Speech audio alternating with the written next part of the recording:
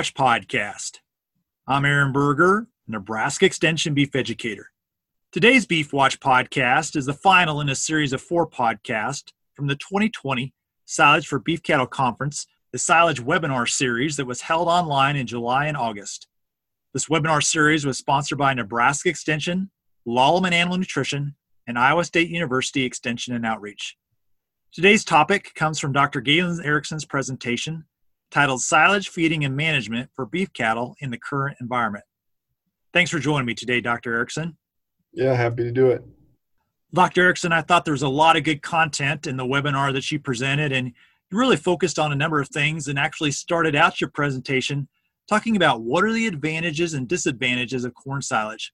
Flesh out for our listeners a little bit about some of the advantages from your perspective and also the disadvantages as we think about utilizing corn silage for beef cattle.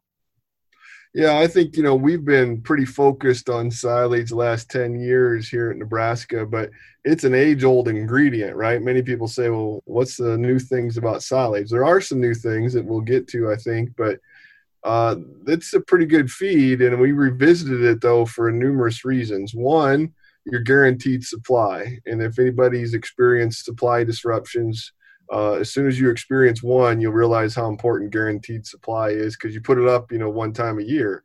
Downside is you put it up one time a year and you've got a lot of finances into that pile.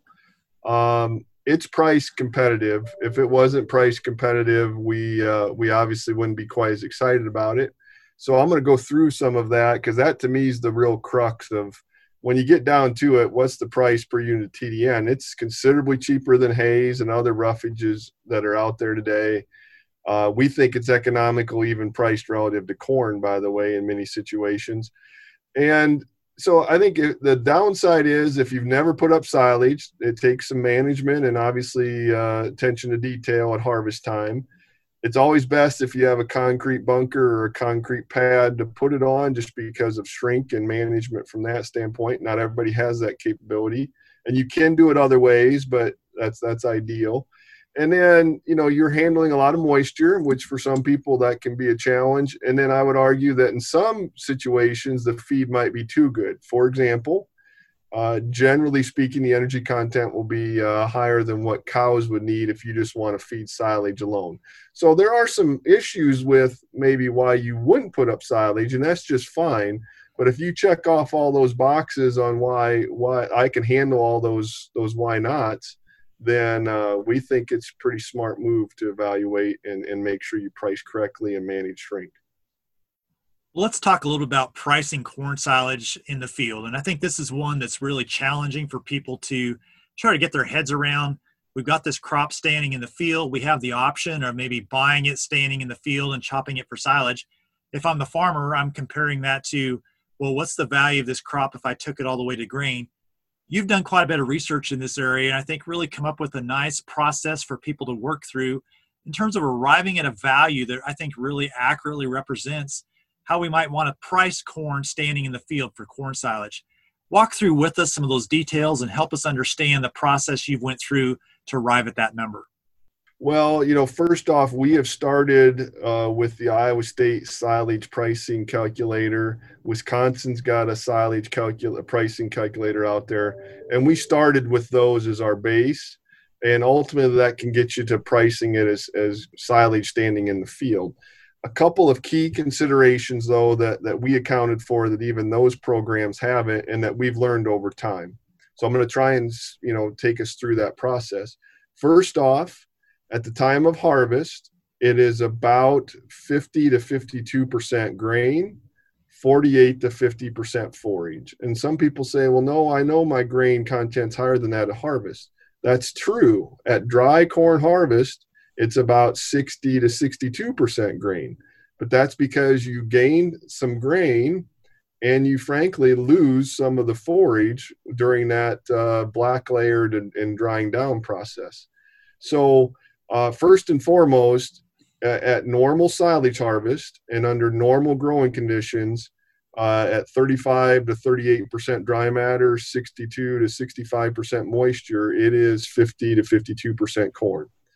So if you measure the tonnage of silage that you take off the field, you can estimate the grain yield in tons per acre as well. That's a critically important number. Now, when you go to price it though, if I'm buying it from you as the corn producer, there is a yield drag. And so actually at the time of corn silage harvest, if it's a week or two ahead of black layer, which is pretty normal, then there's the Wisconsin data, which is some of the best in the world on measuring that, suggests there's a 6% yield drag. And we've collected similar data, and it turns out to be true. So to me, if you were going to raise corn, but now you're going to sell it to me as silage, I can tell you how much corn grain is in that silage when I harvested it by estimating the grain content. But I got to add a 6% onto that to buy the corn from you, because you would have had 6% more corn. That all sounds pretty simple, but and it is, just take some math. The other way to estimate grain content, if you don't want to measure tonnage, you can measure it the way I suggested. You can measure percent starch, and that'll give you an indication of grain yield. If you send in your silage, get a percent starch, and then divide it by 0.7. But that really is a proxy, and better if you are measuring at 35 to 38% dry matter silage, that it's 50 to 52%. Now, what people have missed is that now you don't have to combine the corn. You don't have to haul it to market if I cut it as silage. So we take off the cost of combining and hauling it to market, which, by the way, turns out to be about 50 cents per bushel. If you have to dry corn down at harvest time to store it, that's another cost. But you do all that math, and it works out to be about 7.65 times corn price to estimate, what's the price on a ton of silage basis standing in the field. And it works really well, and actually doesn't vary much due to corn price. Now, there's really two things that we've missed on top of that when we've priced silage. One is that you have to pay for nutrients that you remove in the forage. So in other words, the corn producer will have to replenish, particularly the phosphorus and potassium supply that I take off in the forage as silage. My small criticism of this is, though, everybody wants the cattle producer to pay fertilizer price for phosphorus and potassium when they take it off the field as forage in the silage. But I've got quite a bit of phosphorus and potassium in my manure that then no one wants to pay fertilizer price for when I replenish that supply in the field. So that's something that I think we've missed. The last thing I would mention that's really critical, and I think this applies to any feeds that are harvested in the fall and stored by the cattle producer, not the corn producer, and that is corn price increases from harvest to harvest each year. And what I mean by that is that the year in and year out, the cheapest price on corn grain is at harvest time. So let's say that this year that's $3 a bushel, then at harvest time, I should be paying $3 per bushel to stay in the field. But then you say, well, the price goes up through the rest of the year. That's true. The price does go up the rest of the year, but it's because somebody had to store the dry corn in a bin. And by the way, that equates to about 5 cents per bushel per month. So in other words, the corn silage is a good deal for a couple reasons. One is that you should theoretically be paying fall harvest corn price, because we're going to add storage cost on top of the silage after it's put in the bunker. Well, if I use 330 corn, which would be the average price for this harvest year, for example, because it goes up 5 cents per bushel per month, well, now I paid corn price storage and I paid price of storing the silage. So to me, it's a double accounting of storage costs. So if you do the math and you're comparing silage that's priced correctly, we think it's economical, especially, by the way, when corn price goes up throughout the rest of the year, being stored as 5 cents per bushel per month. Dr. Erickson, let's talk a little about some of the research you've done looking at when we harvest corn silage in terms of percent moisture, level of maturity on that corn. Give some perspective there in terms of what are some things people should think through in terms of when they harvest corn silage. Yeah, the challenge, everybody gets a little anxious in the fall to harvest, which I fully appreciate. And then you may have to be relying on custom harvesting to get your silage harvest. And so then you're at the mercy of when, of course, they're there and ready to go for you. But if you can control it, we would suggest harvesting at 38% dry matter or 62% moisture. And many people, when they think of silage, they think, well, it's 35% dry matter or 65% water, whichever way you want to express it.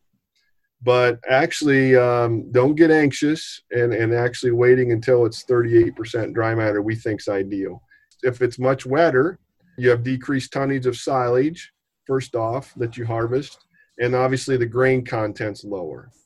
If it gets too dry, obviously you can have storage concerns and making sure that it doesn't shrink when you put it into a bunker or pack it in. We've tested that a little bit, where we tested 38% or 37% dry matter and 43% dry matter silage. And it fed okay to feedlot cattle.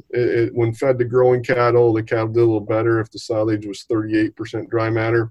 And that was stored under ideal conditions in ag bags. So in a bunker storage would be more challenging with the dryer. So we think that there's kind of one target in mind, and that's 38% dry matter, 62% moisture. And I would also just point out and remind everybody that measuring the green chop at the time of harvest is really important, because the silage will naturally get a little wetter during the fermentation process. So if I put up silage at 38% dry matter, our personal experience is that'll get about 1 percentage unit wetter. So instead of being 62% moisture when it comes out of the bunker, it'll actually normally run 63. So it's always best to kind of measure both going in and coming out of those bunkers, but a good number to target is 62% moisture.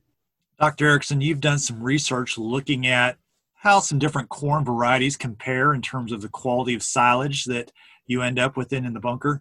And also you've looked a little bit at some technologies such as kernel processing and what value that may add to corn silage. Share with us some of the research you've done there and the results of that. Yeah, I think to start with, Aaron, we started looking at, should we, and from finishing cattle perspective, everybody kind of fed silage as a rough feed source at 10 to 15% of the diet on a dry basis. And we started looking at the economics and how economical we thought it was. And so we started looking at tripling that. So instead of feeding 10 to 15%, let's start feeding 30 to 45%, which got a lot of people's attention. And a lot of people debated that with us on whether that's economical. But my point is this: if I'm going to background cattle on silage, or if I'm going to increase it, to 30, 40% of the diet in finishing cattle, now the quality of the silage matters even more. So in kind of the old days, if you were a feed yard, if you're feeding as a rough feed source, hybrid selection and kernel processing and some of those issues may be frankly less important. But if you start backgrounding cattle and you're feeding it at 70, 80% of the diet on a dry basis, the quality of that silage matters a great deal. So our first initial work on some hybrids was looking at BMR, brown midrib. If you're familiar with the brown midrib trait, we did some work with Dow and their brown midrib corn silage, and it's pretty dramatic. It improves digestibility, and it improved conversions when fed at 45% of the diet. It improved conversions by as much as 5-6% just due to the hybrid being BMR. We more recently have looked at some hybrids that were selected for better fiber and grain characteristics, and we can see as much as a 10% effect due to the hybrid selection within studies, from kind of good to bad, so to speak. So I think it's important that if you're going to start feeding more silage, and especially backgrounding calves or feeding quite a bit more than normal and finishing cattle, then you really want to pay attention to those corn silage hybrids and traits. Kernel processing is the same kind of thing. I actually was surprised when we kind of were doing some of the silage work that there wasn't a lot more information on kernel processing, because as soon as the kernel processors became available, everybody started saying, well, we're just going to have to kernel process. But I would argue a lot of those decisions were made in the absence of data. It does turn out that we think it improves the silage. When we kernel process silage, we saw about a 6.5 to 7.5% improvement in the silage, which is certainly economical then. If you're only feeding it at 10%, that's only going to improve the conversions by, 0.5%, because you're not including much silage. But the more silage we fed, the greater impact we had on conversions. And so our best estimates from 2 different studies is it improves the silage by around 6.5 to 7% when fed to cattle, and that's an improvement in feed conversions. Talk a little about some of the results you've seen when you fed higher levels of corn silage. What are some of the benefits and maybe some of the challenges that go with that? Yeah, and so we went down this road that if I'm a farmer and feeding out some cattle, and I'm a private feeder, which means I own the cattle too, so I kind of own the whole operation from corn production through finishing the cattle. That's where we really think the application might have the biggest impact, where I might want to start feeding 45% silage instead of 15. So we've done quite a number of comparisons. In fact, we summarized a series of our studies. It was 58 pens fed 2 different ways.